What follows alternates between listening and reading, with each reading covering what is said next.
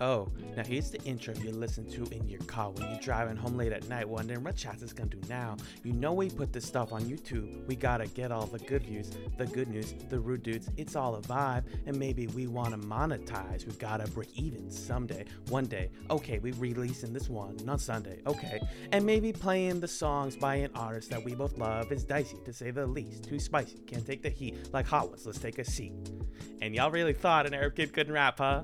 Well, you're right. I'm doing my best here and it's tight, okay? But anyways, with this beat, royalty free, got no queens or kings or things to give us strikes on copyright. Alright, now I'm done introducing the show. You heard enough of my flow. I gotta get up and go, but please enjoy it, alright?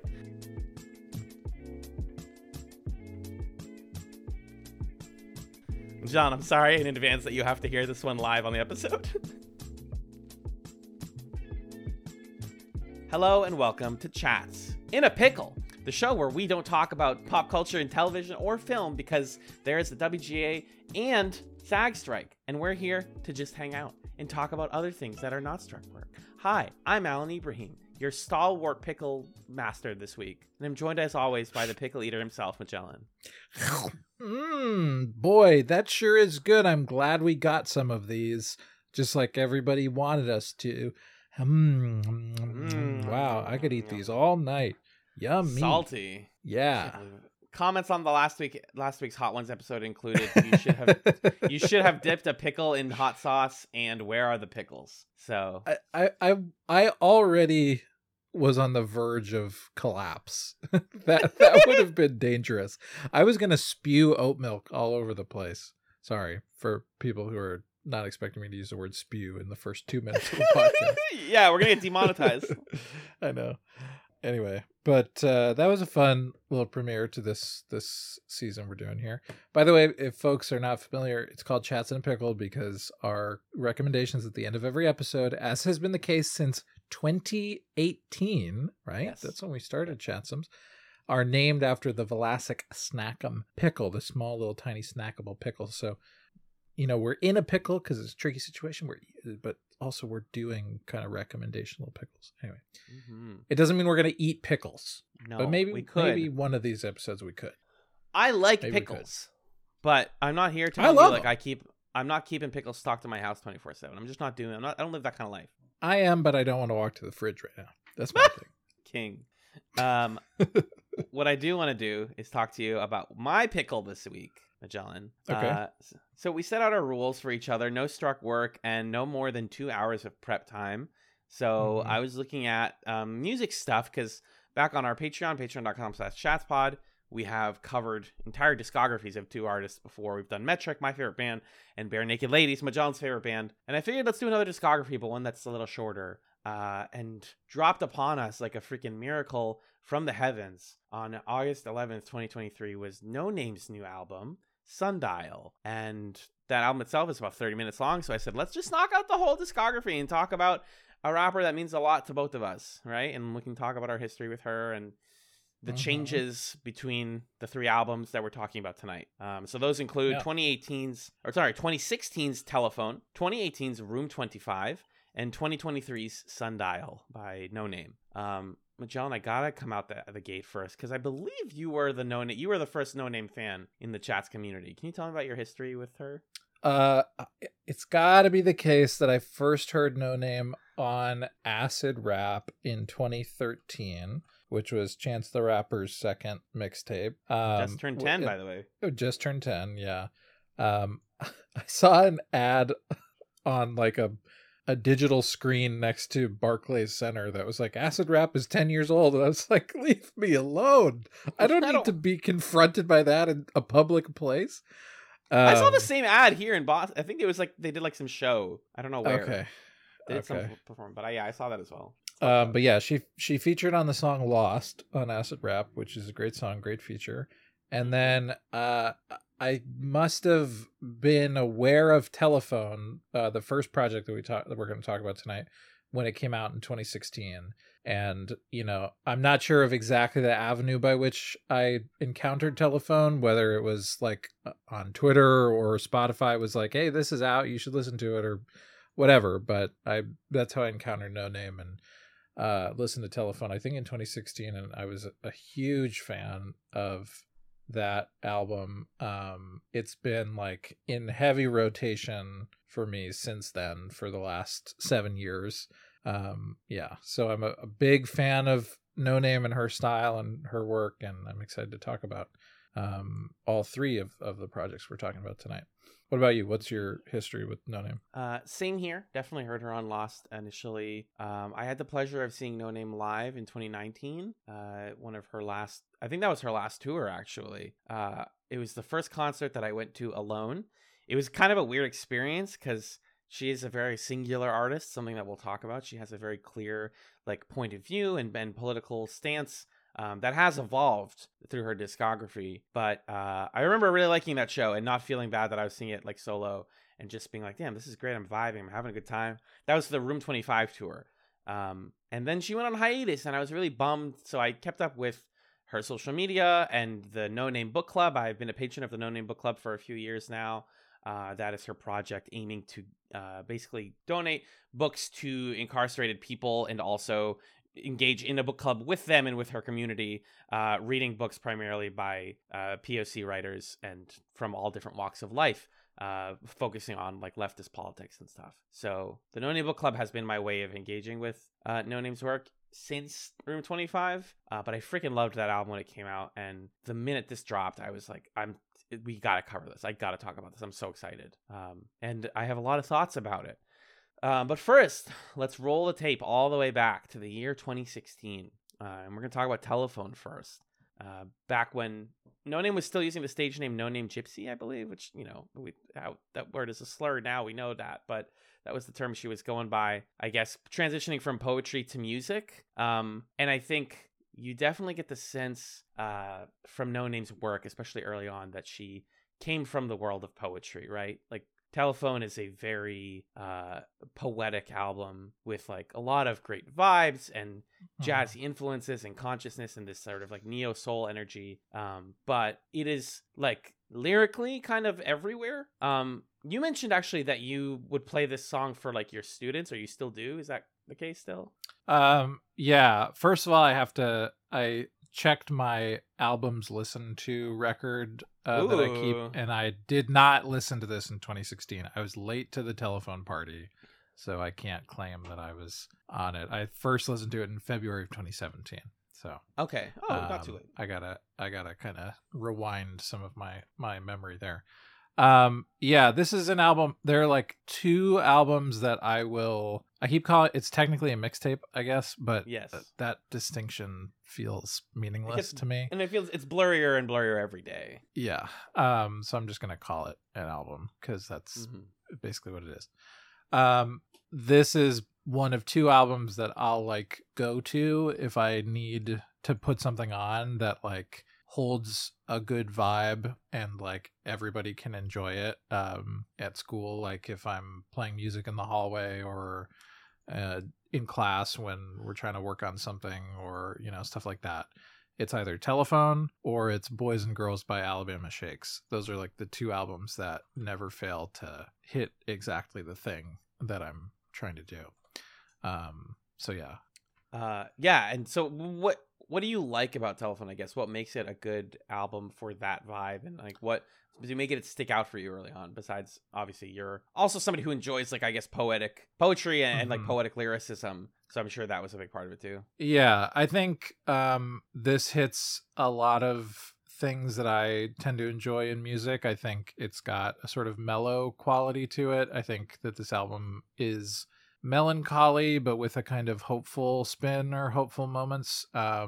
The lyrics are pretty dense. Something that really struck me, especially the second time that I listened to Telephone for this, was the beats are like mid-tempo or kind of slow, but Noname's rapping is always pretty fast. Like she's always moving at double time of how the beat is moving.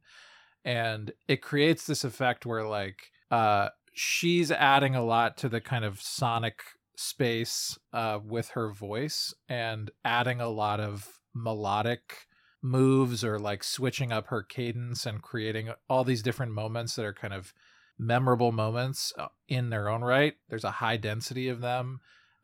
Even just musically, and then you listen to the lyrics, and lyrically there's a lot of great images and poetry really being spun here. And so it's an album that allows you to engage with it at the level that you need to in that moment. If you just need to kind of exist in the groove and the vibe of it, it does that for you. If you're there to ruminate on it and think about it, there's depth to go into. So I really love it for that reason. Yeah, my favorite song on this album, I want to ask you yours, but my favorite song, and I think it's the most indicative of what I like about Telephone, is Forever. And that's because it has there's so many creative choices in the beat, like so many different instruments and sounds and plinks and plunks. And like you said, it never goes too fast. Like, I've been trying, and this is like part of why I picked Noname for this episode. I'm trying to get better at like specific music criticism, not just technical stuff, but like how things feel. And one of my big inspirations for learning this stuff has been the YouTube critic Mera, Mera. She does a lot of K-pop critique, and I've been watching her stuff for a long time, and she has really nailed the way you describe music without being technical and just being emotional. And so like big shout outs to her. In like some of my notes, especially about Telephone, are like that. Specifically, like in trying to pinpoint the vibe of Telephone, what I wrote was, this feels like college. This feels like your friend's bedroom. This feels like kissing someone or smoking a blunt with someone. Like, this is that energy. It's just like, things are a little rough. Things are weird, but I'm here. I'm focused, and I'm in the moment. It's a very present album, which I love about it.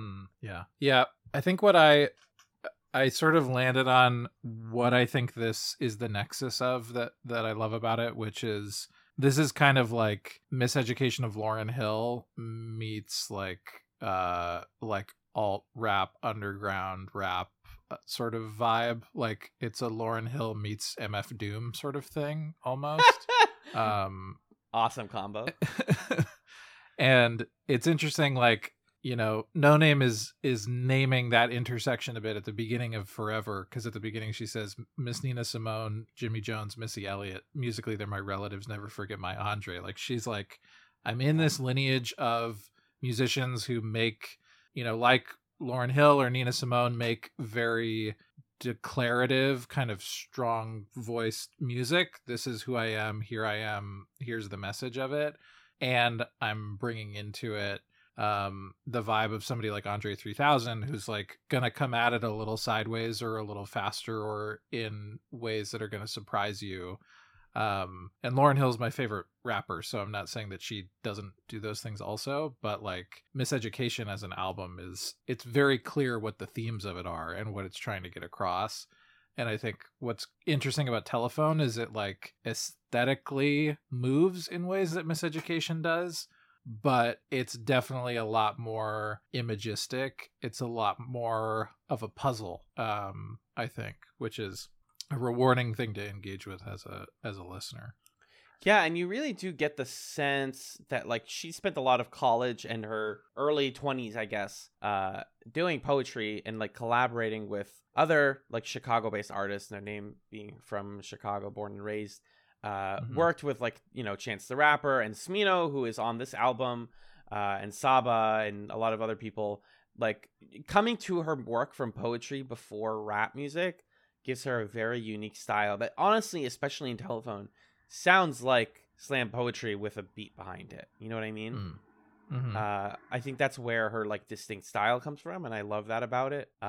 It's just so, and this is like one of the other fun things about this project is like, this is such an interesting album when you think about the trajectory of her career, because a lot of like nice poets, live in the city, rap about the city, rap about the culture, end up getting more and more politically inclined over time, right? I think it was like between Telephone and Room 25 that Noname posted something on Instagram about how like capitalism isn't necessarily a bad thing. And she got so much flack for that she looped all the way around and became a freaking leftist, which is awesome. And so like you listen to Telephone, you're like, this is somebody who like is obviously thinking about that stuff, but isn't like rapping about it. And there's this like separation between artist and art where like, I don't know what Noname's life is like or what she's into and what she does beyond the work that she puts out. So if she doesn't rap about it, I don't know what she's thinking. I'm not personally friends with her. And I think that's interesting. Like, what you choose to cover in Telephone is, jealous boys and kids stealing 20s from their parents, like little like jokey, silly moments that are like kind of relatable but kind of fantastical, but all feel very, like I said, warm and familiar, which I think is just such a unique choice and a smart choice for your first album. Like, let me make something that people just enjoy and that is thought provoking, and because this was actually called by a lot of critics at the time like one of the more thought-provoking records of the year, which is so interesting again considering where she goes. Did you mention your favorite song on this one? I'm caught between two. I think one of them fits what we're discussing right now, so we can talk about it. I love the first track, Yesterday. I absolutely adore that song, and I think what Yesterday represents, that's in line with what you're describing and so great about Telephone, is the way that she's able to kind of present and hold conflicting ideas and like put both of them in front of you and like allow both of the things to be true.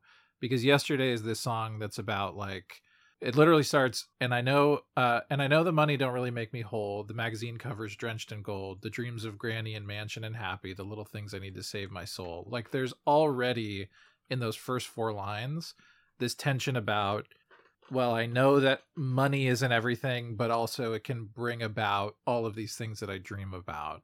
I know that like rushing into my future is something that I would like to do. Like, I have these ambitions, and also I'm feeling really nostalgic.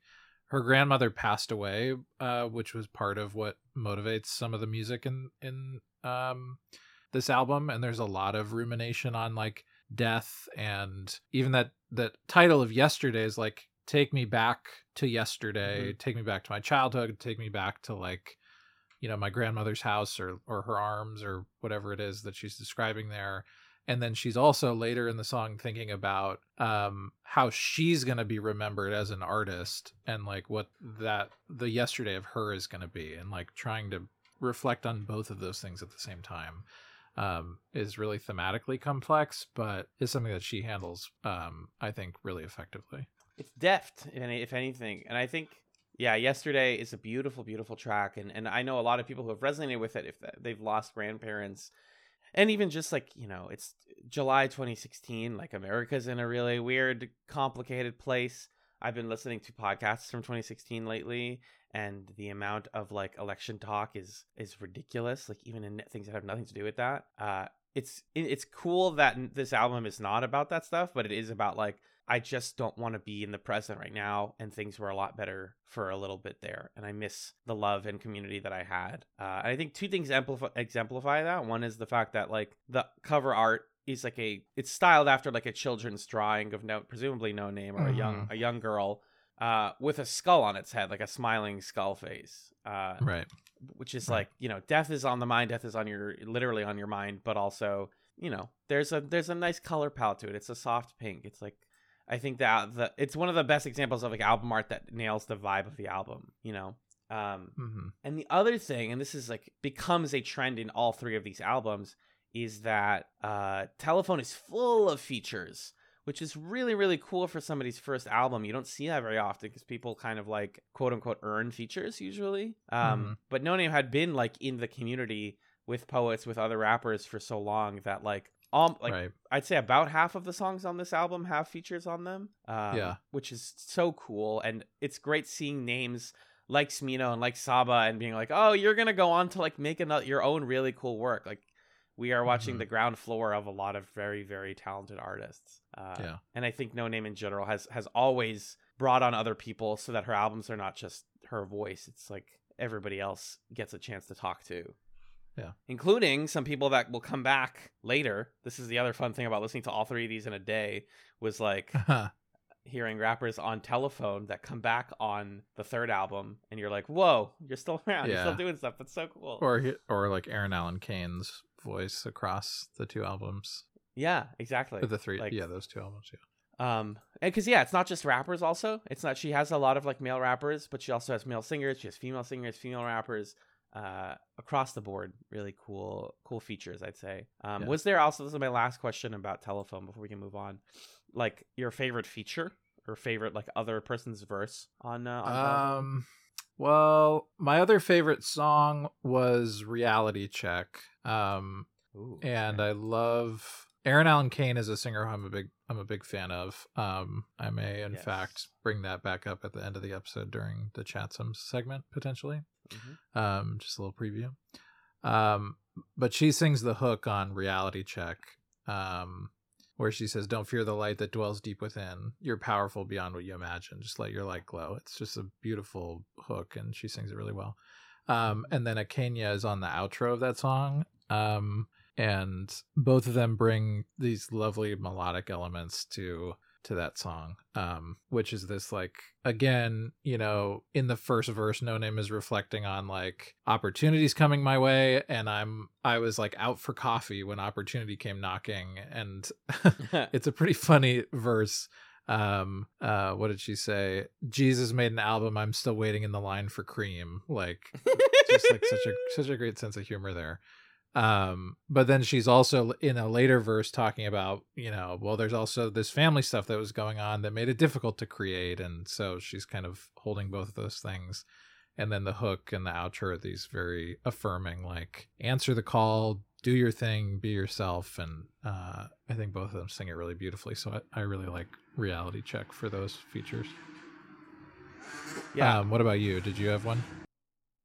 I think it has to be Shadow Man for me. I love all of the verses on that last track, because it's just a showcase for people's vocal range. It's not like exactly my favorite song lyrically. It's a wash over you track, but Noname's got some great stuff. Preach, Church, Tabernacle, Tallahassee, Sunshine, Southern is my bloodline. We know it'll come time.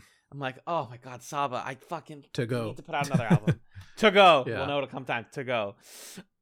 Yeah, the Smino line, hey, tippy toe on a tightrope, that like lives in my mind rent free. Dice roll. Yeah. It's just so the flow, and that's so fun. I saw a review actually of one of these albums that said that, like, the thing about rap artists is it becomes a game when you have a career of how long until you start getting personal. People really, really love rap albums that are like hyper personal and specific to the musician.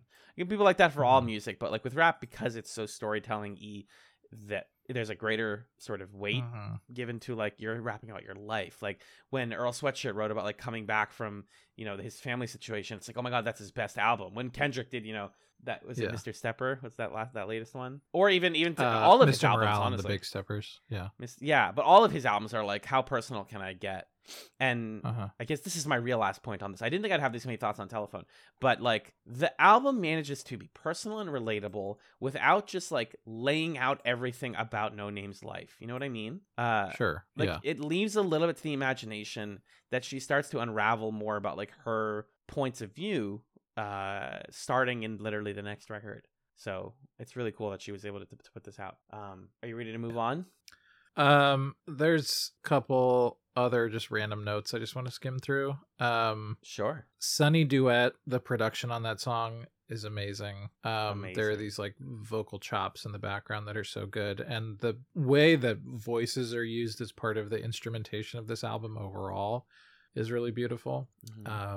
There's a line that Noname has where she goes, she's like, summertime, delight, delight, like just like little Mississippi over ice, Janet Jackson and flashing lights, the little melody and flow there. My Vagabonds Lonely Road, a celebrated haiku. Oh, yeah. It's so good. I love the way that the telephone metaphor comes up and means different things in different songs. Right. Because in some songs it's just like the telephone that I call you on, like in Sunny Duet, and it's a sort of young love thing. Sometimes it's like in Reality Check, the call, when that call comes, when opportunity comes for you, like you need to answer it. And then as the album goes on, it takes on the deeper meaning in Casket Pretty, when she's talking about racial violence, and she says, I hope to God that my telly don't ring.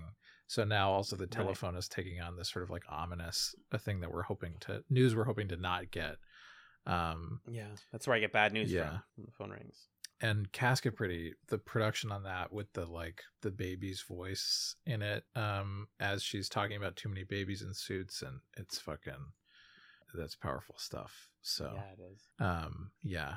And then she makes multiple references to Miseducation of Lauryn Hill. She likes to use the phrase "everything is everything" as like a mantra that comes up in some of the later albums. So I just thought that was an interesting pattern as well. But those are my notes.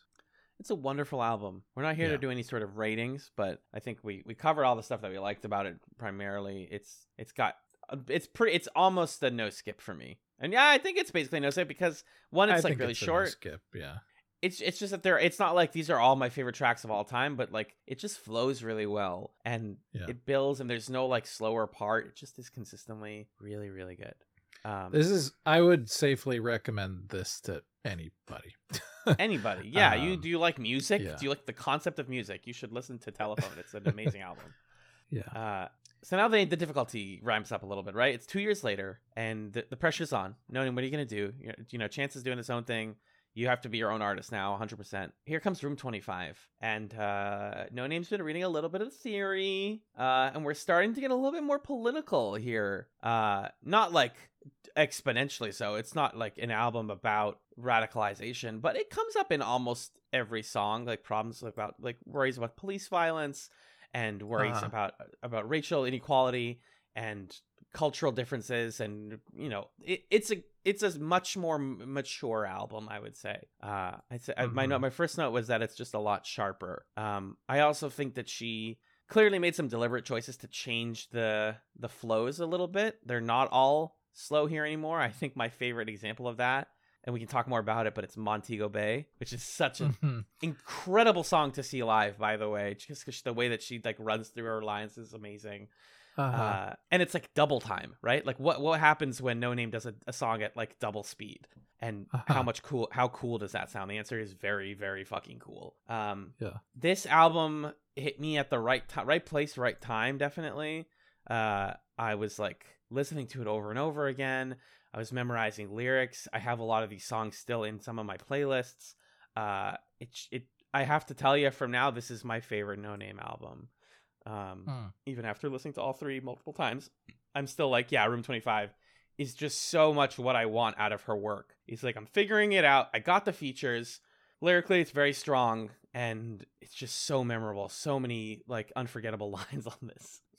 You're also a Room 25 stan, I'm assuming? Yeah, I don't think it passes Telephone for me, just because I like adore Telephone and listen to it all the time still. But I think there are tracks on here that are like, that blow you out of the water. And I do think, one of the best lines to me ever in all of music is still on Self, where she says, "My pussy teaching 9th grade English. My pussy wrote a thesis on colonialism, in conversation with a marginal system, in love with Jesus.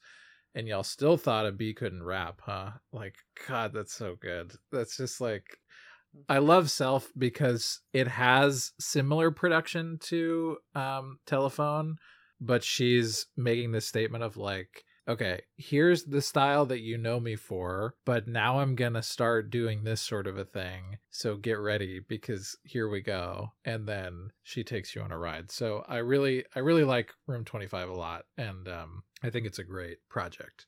It's not as like, I don't have as much personal affection for it necessarily, but that isn't a commentary on whether it's better or worse or what.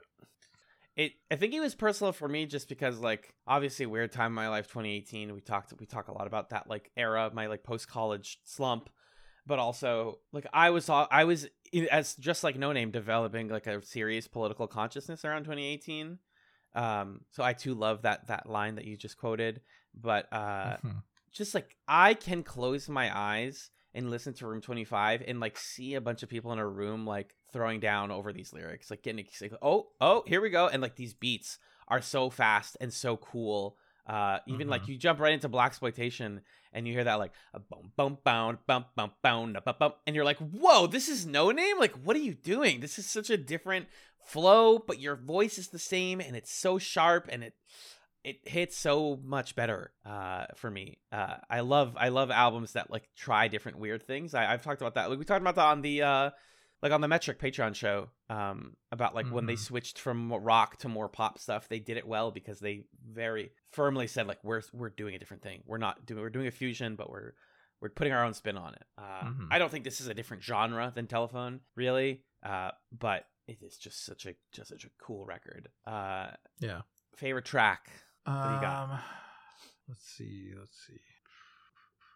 I don't know. I gotta figure that out. I can offer mine. Get the juices flowing, maybe. Mm-hmm. I would say my favorite song on this album, the one that's in my playlist that I listen to the most, is actually Ace. Okay. I mean, like, Ace gets stuck in my head randomly just because it's got one of the coolest flows. And that hum, like, speaking of last week, when Kid Cudi was on Hot Ones, Sean asked him, like, you know, people say that their lives were changed by the sound of you humming with your mouth. Like, how do you do that? What's your secret? And the humming at the beginning of Ace that kind of goes throughout it is, like, life-changing. And it's my favorite features. It's Noname, Smino, and Saba. It's only the people I like. It's on an all-killer, no-filler song. It's funny. Beautiful live because everyone goes, "Fuck is you saying?" at the same time, and it's just... Oh, that's that song. Got it. Yeah. She made it clap, clap, clap, clippity, clap, clap out in Clapton. Is still one of those lines that, like, it doesn't have to mean anything, but it's fun to say. I don't even know what the song is about really lyrically, to be honest with you. But it just makes me grin, and it's memorable, and... yeah, this is the stuff that I come to Noname for. It's like, holy shit, that is an incredible production that you made there. Mm-hmm. So yeah, Ace is my number one with a gun. Yeah. I think mine is probably Window. Yeah. No, and right, jumping out the window. Yeah. It's like eerie in a cool way. Yeah. So if Genius is to be believed, this song is an account of Noname losing her virginity at the age of 25, according to Genius.com. Mm-hmm. And, you know, I think it's an example of what we were talking about as a strength of Telephone is that it's personal without being specific. And I think Room 25 gets into more personal storytelling. And this is a great example of how Noname does that in a way that preserves the kind of like poetic quality of Telephone, but like tells a very specific anecdotal story. We can tell that it's about a specific relationship. And she's also injecting that kind of edge that this album has. I don't know why, but I love the lines. This song ain't even about you, Daffy Duck. This song is gonna make me fuck your daddy. Like the like fuck you energy of that pair of lines is powerful. Yeah. The multi-layered references, that's another one of her biggest lyrical strengths, is making references that don't feel flashy or like she's being braggadocious. It's just like, yeah, this song ain't even about you. There's reference 1, Daffy Duck reference 2, Laffy Taffy reference 3. Like, just like knocking them out. And like, it's almost like this album is like intentionally difficult to annotate on Genius. Because there's so many, like, and that part's not even annotated on the Genius page from what I'm seeing. So, like, someone was just like, whatever, you guys know what these things are. It's not that big of a deal. And it sounds good. Like, this is, again, that poetry skill where sound and flow matters just as much as lyrics. But, like you said earlier, she's talking about colonialism.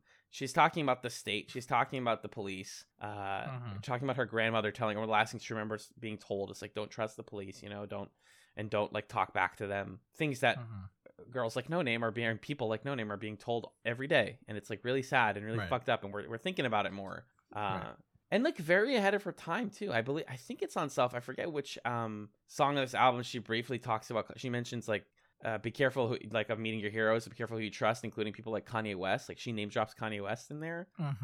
And I was like, yeah, because wow. On Telephone, she has a positive I think she's like, I stand in front of a college dropout is one of the songs. Like, I think she still kind of has this image of him in Telephone of like, this is a Chicago music icon role model guy. And then in Room 25 it's like, nah.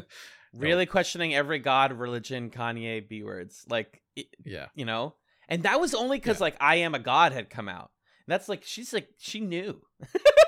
And that's sad. Like people from Chicago idolized Kanye. People across the world idolized Kanye West.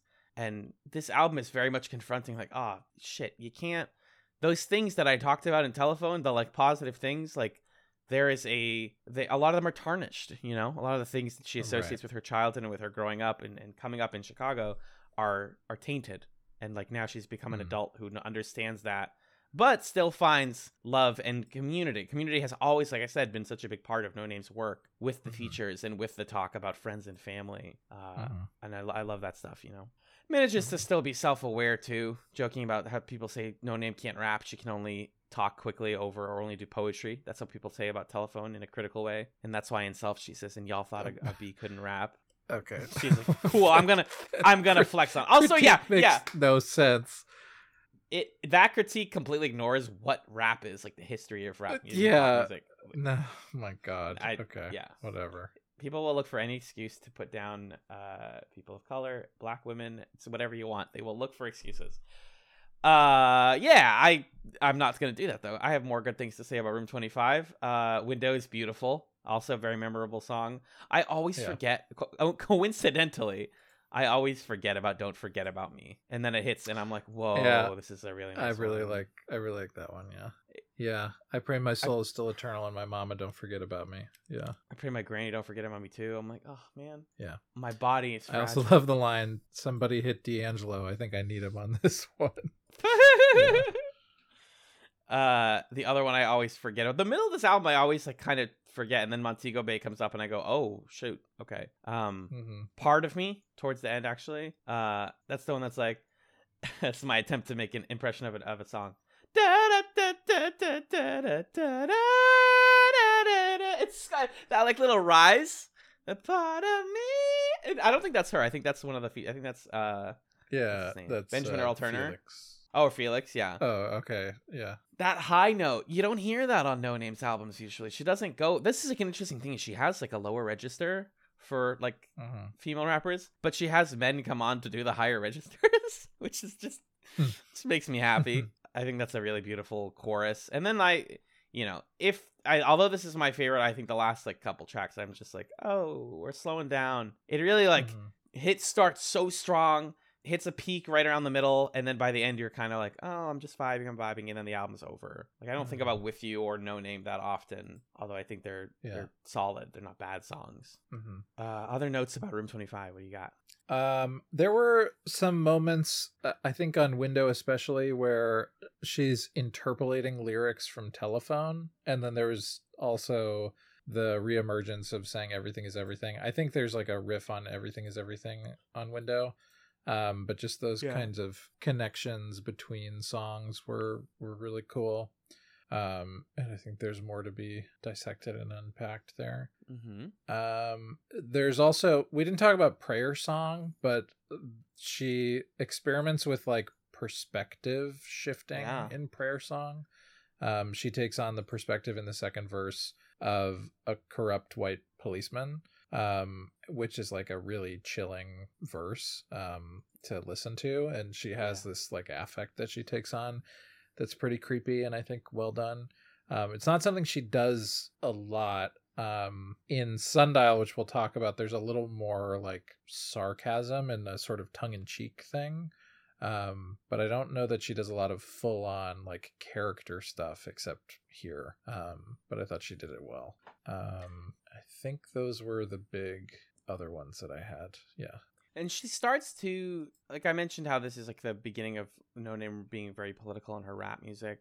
And for 2018, this was like really political. But nowadays I read like, America the Great, Grateful Dead and Life, Apple Pie on Sunday Morning, Obesity and Heart Disease. Can you hear the freedom bells? And you're like, that's clever. But like, it's not the most clever thing I've ever heard. Like Obesity and Heart Disease. Yeah, they're like comment. It's like well delivered. And it's smart. And that's actually, I think that's Adam Ness on that part. But like, this starts to get into an issue of like, what does No Name choose to include with the other verses on her work? Like, what are other people rapping about? Because even though all of these songs that have features feel like they're cohesive, there still is a sense that like, okay, Adam Ness, it's your turn. Rap about whatever you want. This song is called Prayer Song. We're talking about America, and it's like for like cops and for black people here. what do you have to say? And he says, obesity and heart disease. Can you hear the freedom bells? And you're like, okay, that was a little sharp, I guess. But then, Room 25 comes out. The world is shooketh, as the people like to say. I go to that concert. I have a great time. Noname goes dark. She starts tweeting a lot. She becomes very online for a while, and then she leaves social media for a while. She's burnt out, and a problem that she starts talking a lot about right before launching the Noname Book Club is this classic issue that a lot of like self-conscious rappers have, which is the dissonance between their work and their fan base. And this is where if Noname was here, she would be turning her chair to stare at you and me doing this podcast about her work. Because she starts to get really frustrated that the majority of her fan base seems to be white people who like to feel good that they listen to like a black woman rapping. And she's like, you are not the people I ever made this music for. And, as a poet, you can be very much more specific about your audience. Like who gets this, who does this resonate with? But your music, you kind of are letting it free. You don't get to control necessarily who gets into your music. You try to, but it's hard. And so Room 25 was definitely the like album that my like white friends listened to and felt good about, including us here, Right. It's partly as a result of that and partly just like stress and other life things. And then obviously the book club, Noname goes on hiatus. A couple years go by, 2 years, 3 years, 4 years. The book club's going fine. She's not really doing interviews anymore either, or like features. And you're like, oh, I guess Noname's done. She had the 2 album run, and she doesn't want to. She literally would say like, I'm never putting out another album. And then there are some singles here and there, right? Oh yeah, I think there were a couple. There were a handful, like maybe one a year or something like that. Yeah. Like Rainforest came out in like 2 years ago. I remember liking Rainforest. Yeah, and there was like song 31, 32, and 33. I remember liking those. Yeah.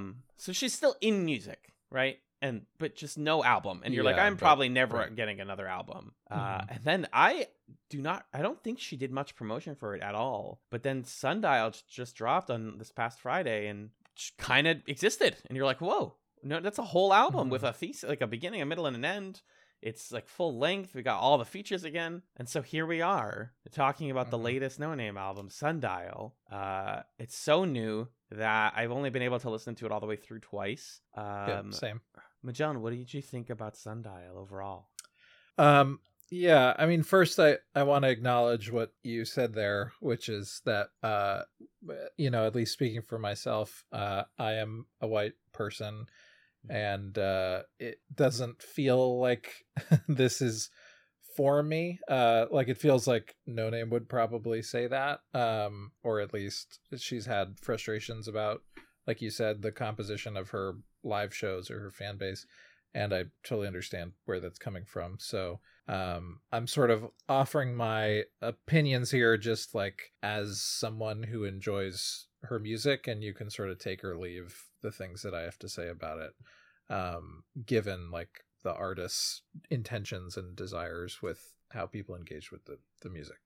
But anyway, I really like Sundial. I think it's great. I think it is a sort of continuation of what I was describing about Telephone, which is like Noname's ability to present and hold multiple truths that are in tension with one another and like give those truths their due. And I don't mean that in a sort of like hollow both sides kind of way that we often have these sort of political conversations where we hold up the truth against like a popular lie. I mean, like Noname is presenting multiple valid critiques or interpretations of different situations or issues in this album. But this time, instead of the Telephone thing where it's this kind of like personal story about, my own identity as a creator, my family, where I grew up, instead it's like turning that poetic ability fully and completely towards societal issues, towards race, towards what it means to be an artist in a capitalist society. And so there are multiple moments here that I think really strikingly present complex realities that do not have a clear resolution, in a way that I found really compelling. So I like Sundial a lot. What did you think about it? I also really liked it. I think that Noname, and absolutely don't want to say any of this in a like gendered or sexist way, but I think that she has just become very like hypersensitive to the way people perceive her, like everyone does as an adult. I don't really think that's a gender thing. I think that she's become sensitive in a like thoughtful way, you know, now outwardly identifying as a socialist and acknowledging that she's like made a significant amount of money on her last couple albums. Sundial feels like this sort of like paying the piper of like, okay, we have to talk about a couple of things. We got to catch. It's like when you meet up with an old friend who you've seen on social media posting like, you know, fuck the police and all this stuff. And then you're like, hey, what do you actually think about this stuff? Like, what's your ideology? And they're like, well, here's what I think. That's what Sundial felt like to me, was a person who's like kind of finally figuring out what they believe about Black culture, about like capitalist, you know, Black capitalism, all that stuff, and what being a socialist actually means in 2023. And she manages to do it in a way that's critical of others, but is also definitely self-critical, which I think is a sharp way to avoid the criticism of like, okay, well, you clearly just hate everyone, you must just be angry. And she's like, no, I'm also a part of the problem. I'm just putting words to the problem, though, which I really appreciated. I think that was like, this is the strongest album lyrically for me, I think. Yeah, I would say that's probably true. Yeah, I think what it sounds like she's grappling with on this album is when you become a public-facing leftist, suddenly you have to like answer for and fend off all of these different critiques of your leftism.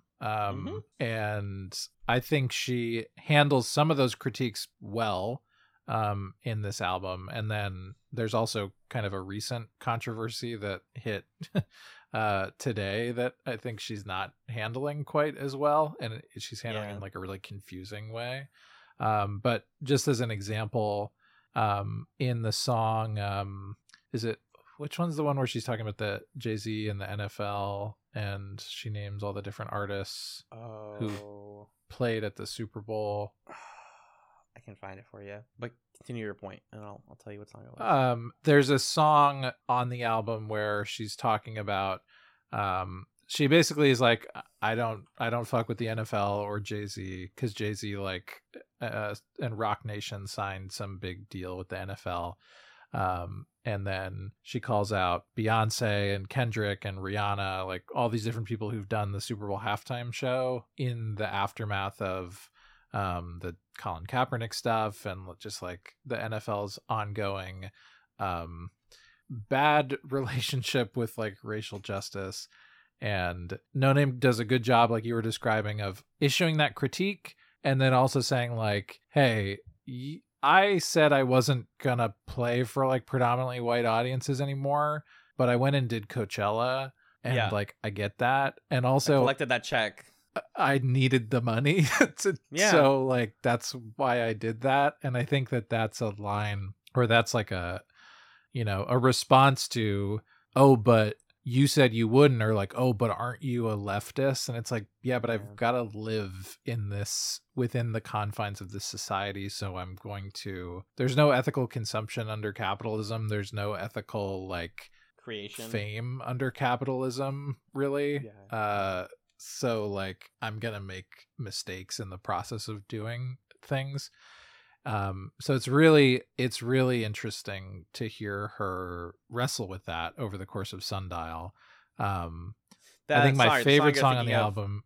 Yeah, go ahead. It's Namesake is the one that's, you know, Rihanna, Beyonce, Namesake. Kendrick. Yeah, got it.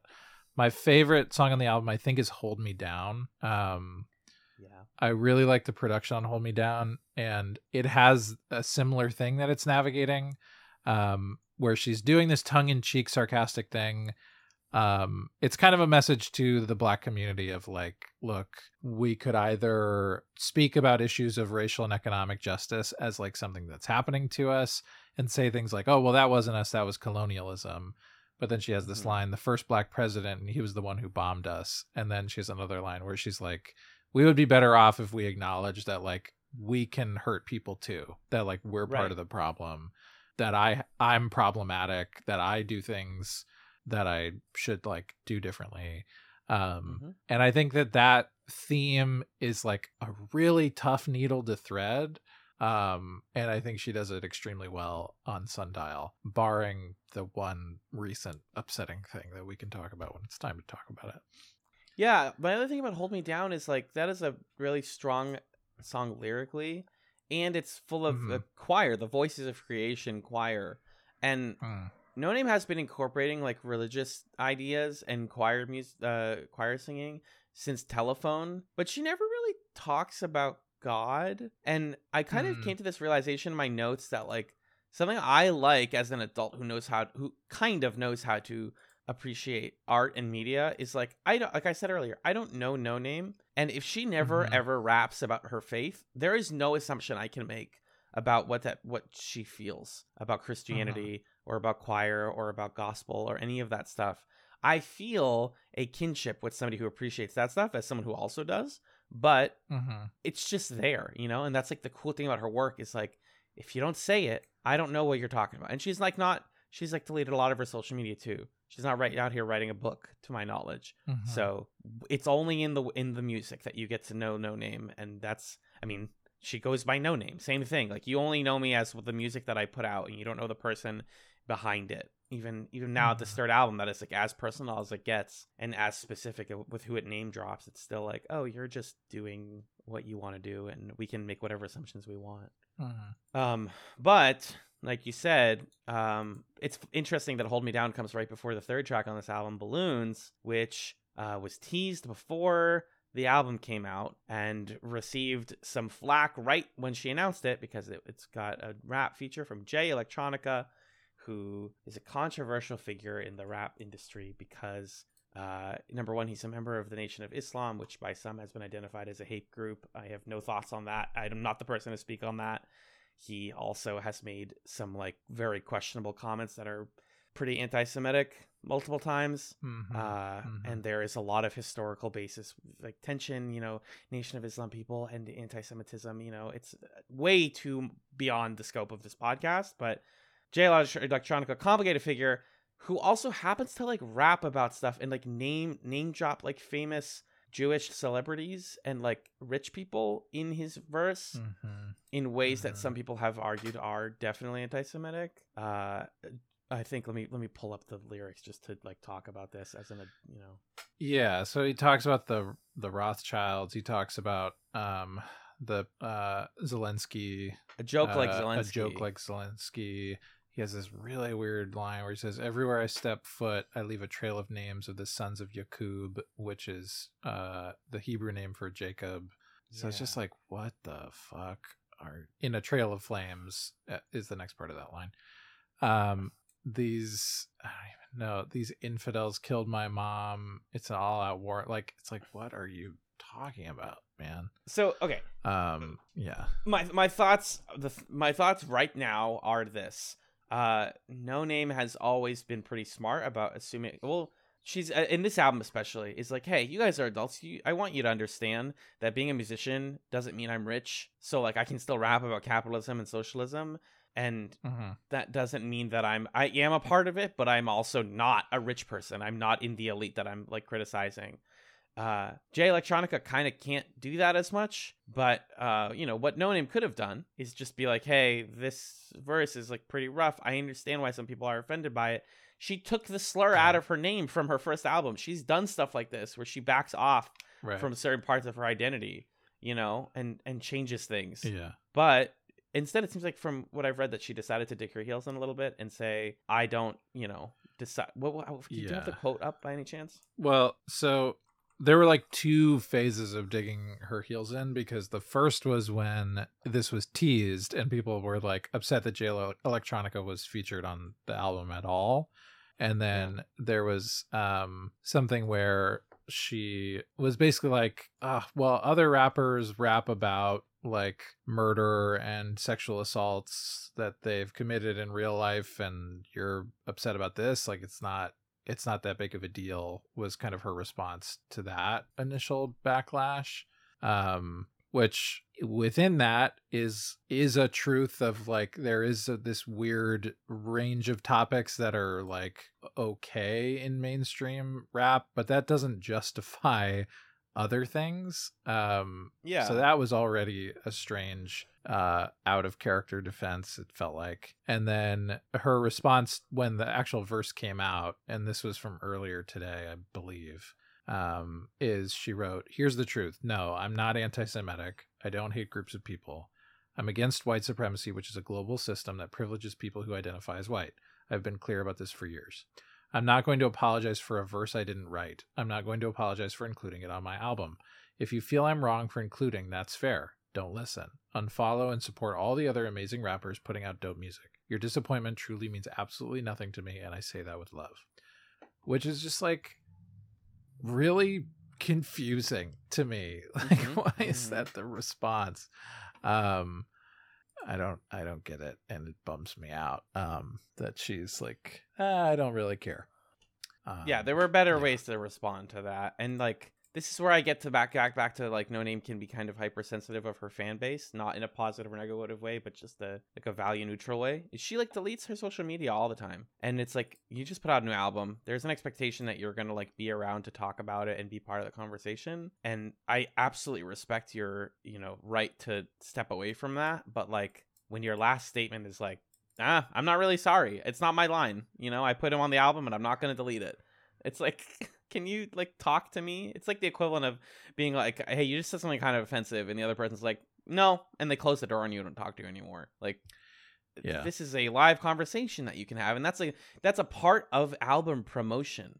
Is like, people think this, I didn't intend for this, I would like to talk about, and we've obviously had, like, we have our community, we talk about stuff that we say that people don't like, and we work on it, and we evolve because we're human beings. I'm not here to cancel Noname. I'm honestly, personally, not even here to cancel Jay Electronica.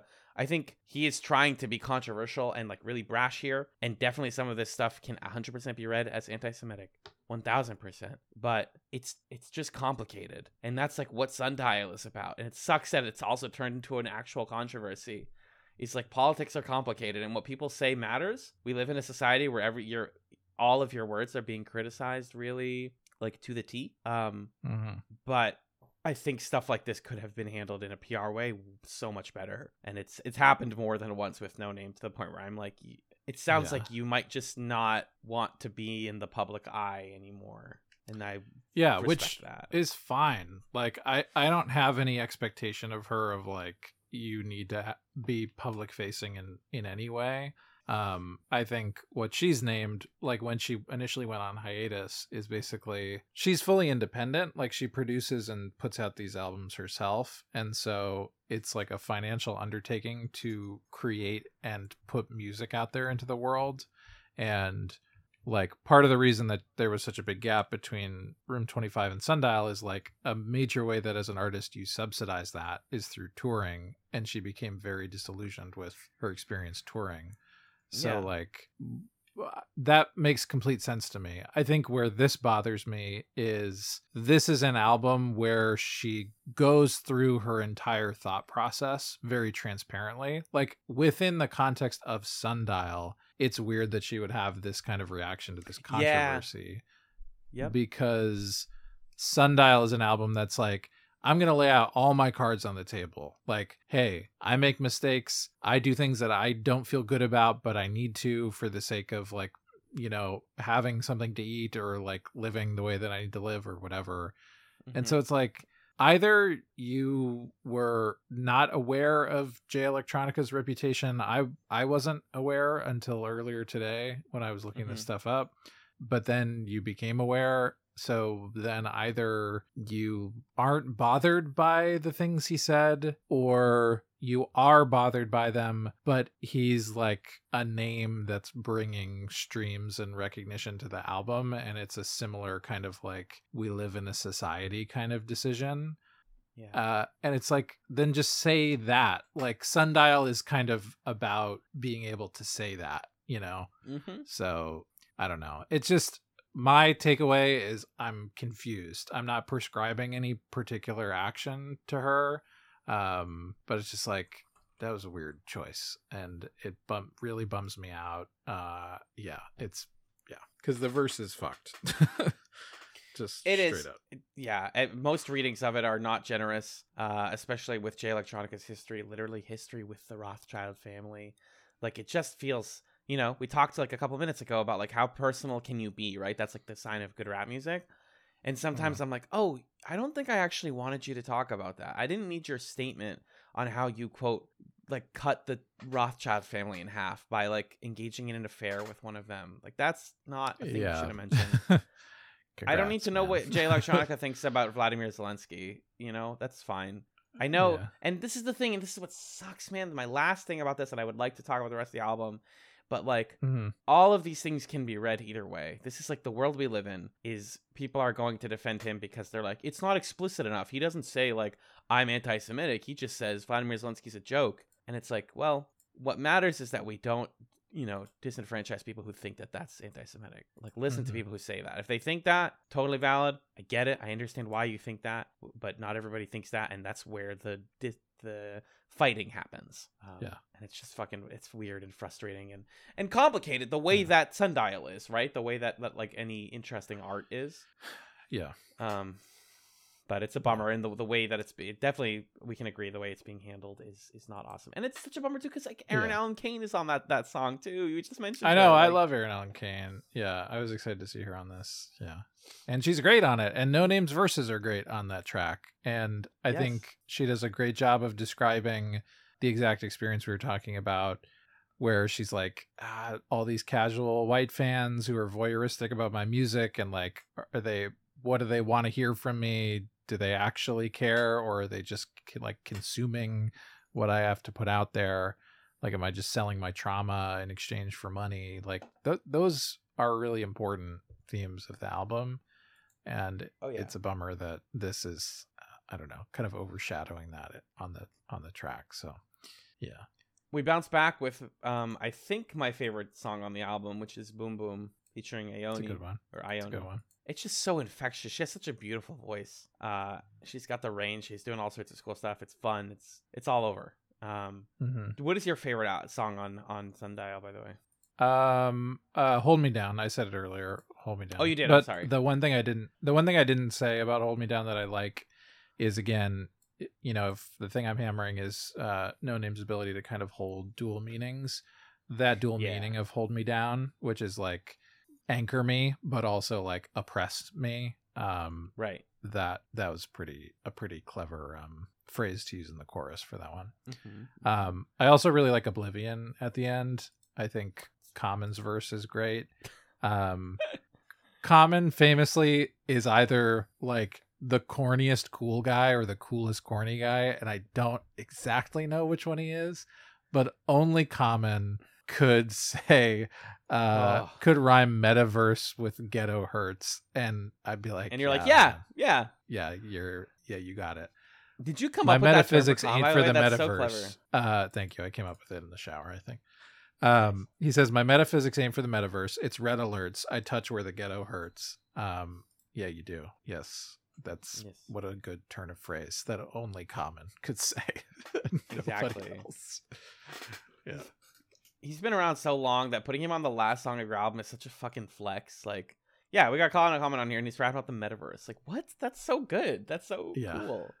And he is corny. I had a phase with Common where I was like listening to is it Go, that album a lot, or B rather. Sorry. B. And From Water to Chocolate is my favorite, or Like Water from Chocolate is just like I love Common work.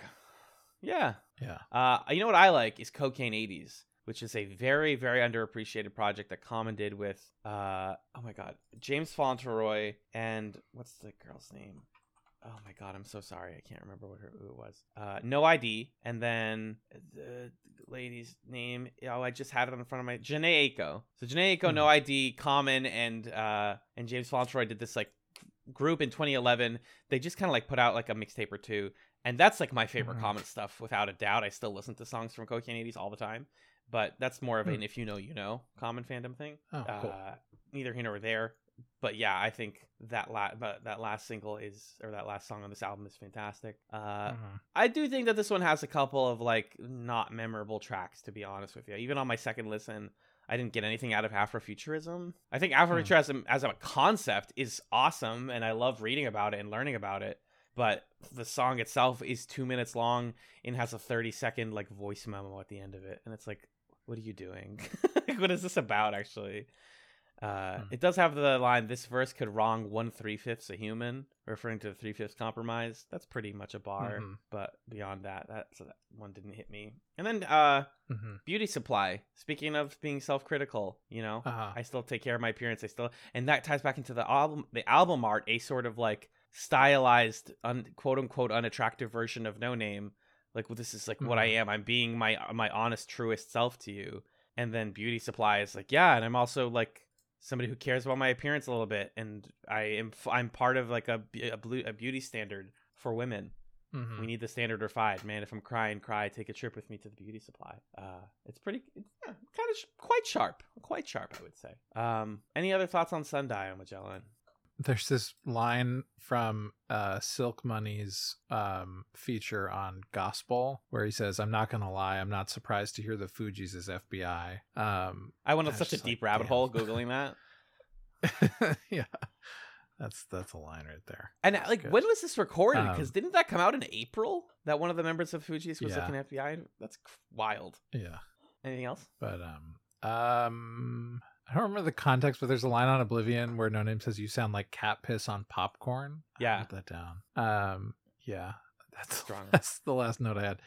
I really like Sundial. I think it's one that I'm going to return to and continue to unravel because there's a lot here. There's a lot of kind of unresolved themes and difficult themes and challenging questions to be examined. And I am glad that Noname came back to releasing albums to share it with the world. So yeah, you're allowed. I want people to be able to put out somewhat messy, but interesting and memorable art. I think that's awesome. Yeah. Even if I have my problems with it, I think Sundial is important. That line, by the way, the context is unfortunate because it's Noname complaining about the haters. Easily offended. I need a minute. Sorry. Opinionated Atari N-words play too much. I'm that bee. You sound like cat piss on popcorn. Eat the popcorn. This is Tubi. N-word. It's like, fuck you. Eat the popcorn. Eat the popcorn. This is Tubi. Tubi, like the fucking streaming service. Like, come on. Oh my god. So good. Yeah.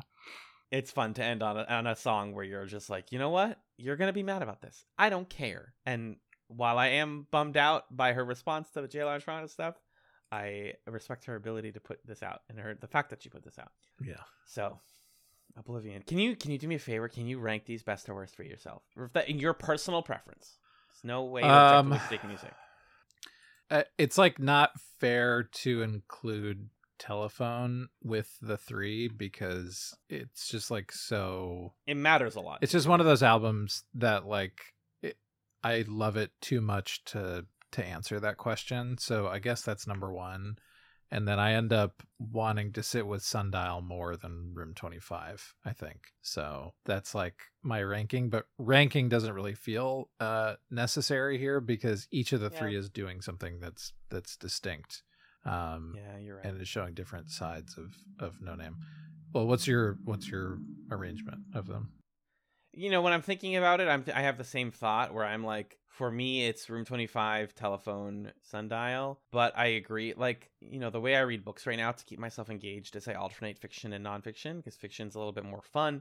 Nonfiction gets my brain going a little more. In that metaphor, Room 25 and Telephone are fiction and Sundial is nonfiction. In that it's enriching for me to think about this album and to re-listen to it and to talk about it. Right. But I'm not like excited to listen to it. I will think about the songs from Room 25 forever. They're just so they're buried in my head. And but yeah, I think Sundial's great. I think it's really cool that she came back and did a cool thing. Yeah, agreed. That was our attempt at music criticism, folks. I hope that was fun for you as much as it was for us. It's hard, especially when again especially when you're again a white guy and a white passing Arab guy trying to talk about art about how much we suck. Yeah, or at least about experiences that we aren't meant to access in this way. Absolutely. Yeah.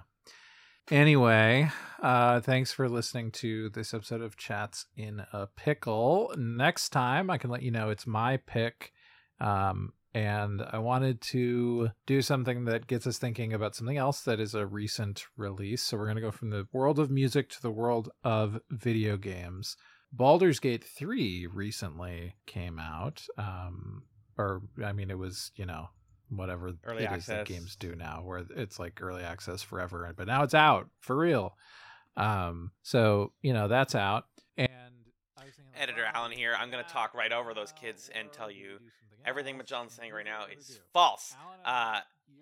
No, honestly, though, we tried setting up our Baldur's Gate 2 saves to load those, as he mentions here.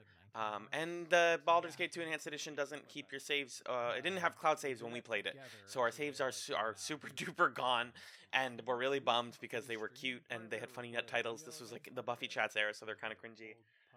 But no, Magellan's pickle for next week is Baldur's Gate 3. We are both playing the newly released, out of early access, Baldur's Gate 3. We're going to talk about Astarion and the Dungeons and Dragons and a little bit of KOTOR probably. It'll be great. It'll be so fun. And Editor Alan is gone now. Bye. So if you have any opinions out there about the Baldur's Gate series that you want to send in and have us read, please do that. And we're going to chat just about the experience of dropping into Baldur's Gate 2 for a little bit. No, and you're not. If we happen to play Baldur's Gate 3, we might talk about that as well. That's all we're talking about. Our next episode of this season. Yes. That was so rewarding. My pickle. That was very rewarding when I think it was Omens was like, we don't have to say pickle, guys. You can just, it's not, don't make fetch happen. And then everyone else was like, no, wait, I like pickle. And I was like, yes. Yeah. It is corny. We know it's corny. That's why we do it. That's our brand. Mm-hmm. Yeah, I actually, by the way, Majal, I did just find out how to load our old saves. So we should be good. We're not good. After the Perfect. Can't wait to check in on Minsk, the guy with the hamster. You will not do that. And then, I've been downloading Baldur's Gate 3 for this entire podcast. That's why we've been having lag issues, is I'm downloading Baldur's Gate 3 over here. Wow, I just paused it. We have no lag anymore. Amazing. Anyways, let us know what you thought about our discussion of Noname. Do you have a favorite album of hers, a favorite song, a favorite verse? Why did I say verse like that? Verse? Anyways, you know where to get at us. Let's say to the plug zone. Let's just do a traditional ass Chatz a podcast plug zone. Yeah? Okay. Yes, let's do it. Okay. I'm going to do it. I'm going to try and start. I'm going to do it from memory. Here we go while I pull up the document. If you have questions, comments, or concerns, our email address is chatspod@gmail.com. We are on Twitter @chatspod. We are on Blue Sky, chatspod.bsky/.social. We're on YouTube Chatz Television Podcast, where you can watch the video version of last week's Hot Ones interview, which definitely enhances that experience.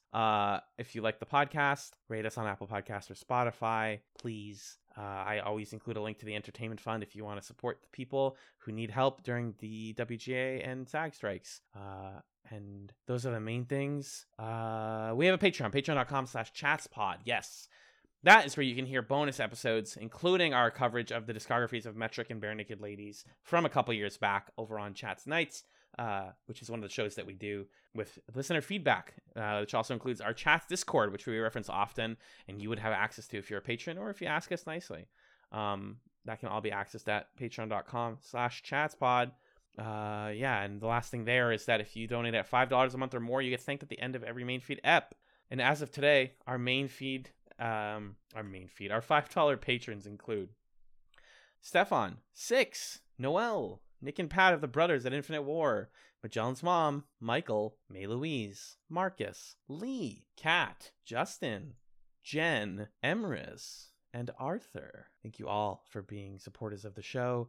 All things Chatz can be found at chatspod.com. Our main feed art was done by Camilla. Her social media handles are all at Camillastrator. And before we take it home, I know that we're still in a pickle, but we gotta recommend some Chatsums. These are little tiny, quick, just recommendations of things that we've been enjoying, things that we want to talk about, and things that we want to give our shout outs to. So Magellan, I want you to go first, please. What is or are your Chatsums for this week? My Chatsum for this week, I alluded to it earlier, but you should really check out the music of Erin Allen Kane. She's an amazing singer. She has an album called A Tree Planted by Water. It's 7 songs, 18 minutes long. So, it's a quick listen, but it's a wonderful one. My favorite song on there is called Feel the Need. It's quite a jam. And then I'd also recommend checking out Aviary Act 1 and Aviary Act 2. which are EPs. My favorite songs off of those are Slipping off of Aviary Act 1 and Now and Then off of Aviary Act 2. So those are my Erin Allen Kane recommendations. She also recently put out a single with Killer Mike called Motherless. That's pretty good. Whoa. So if you like Killer Mike, and I think they even put out an EP together, it looks like. So yeah, check out Erin Allen Kane. What about you? What's your chatsum? I just had a really good chatsum and I completely forgot it. The other chatsum I was going to recommend is just Brian Jordan Alvarez is a comedian who's been posting on YouTube for like over 10 years. And he's been recently blowing up on social media for this character he does of the student, which is basically him doing a funny voice. And he puts on a really bad Snapchat afro filter. And you can just look up Brian Jordan Alvarez, the student, and you'll find these. The compilation on YouTube is 21 minutes long. So this is like a thing you can dive into. If you want to understand my humor, it's that pretty much to a T. I have my other chatsum is game related.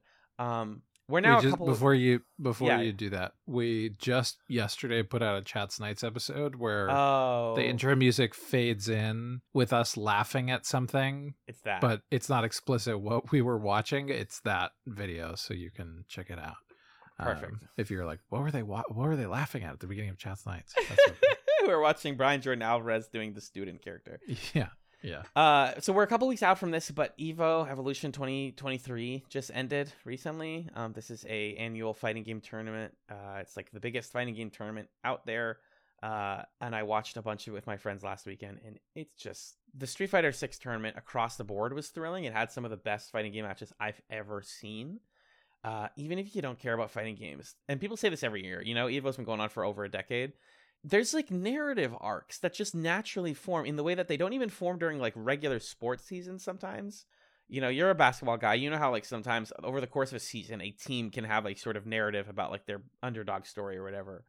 That happens like every year at Evo. And this latest year, with the two people who ended up being in the finals, like had these matches that were like way earlier, like 3 days earlier in pools, which is like the, setting the bracket games, and that were like so amazing, and you're like, I hope they go to the finals, and they make it all the way to the finals, and the ending is incredible, and you're like, this is not scripted, are you sure?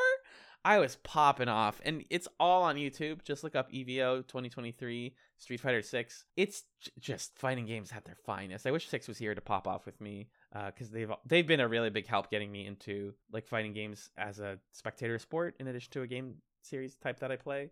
But yeah, definitely check those out if you want to just like get excited about something. They're great. And that's all we have, folks. So thank you to Magellan for being the friend that helps me open the pickle jar when I'm really hungry. And thank you, dear listener, for listening to Chats in a Pickle. Peace.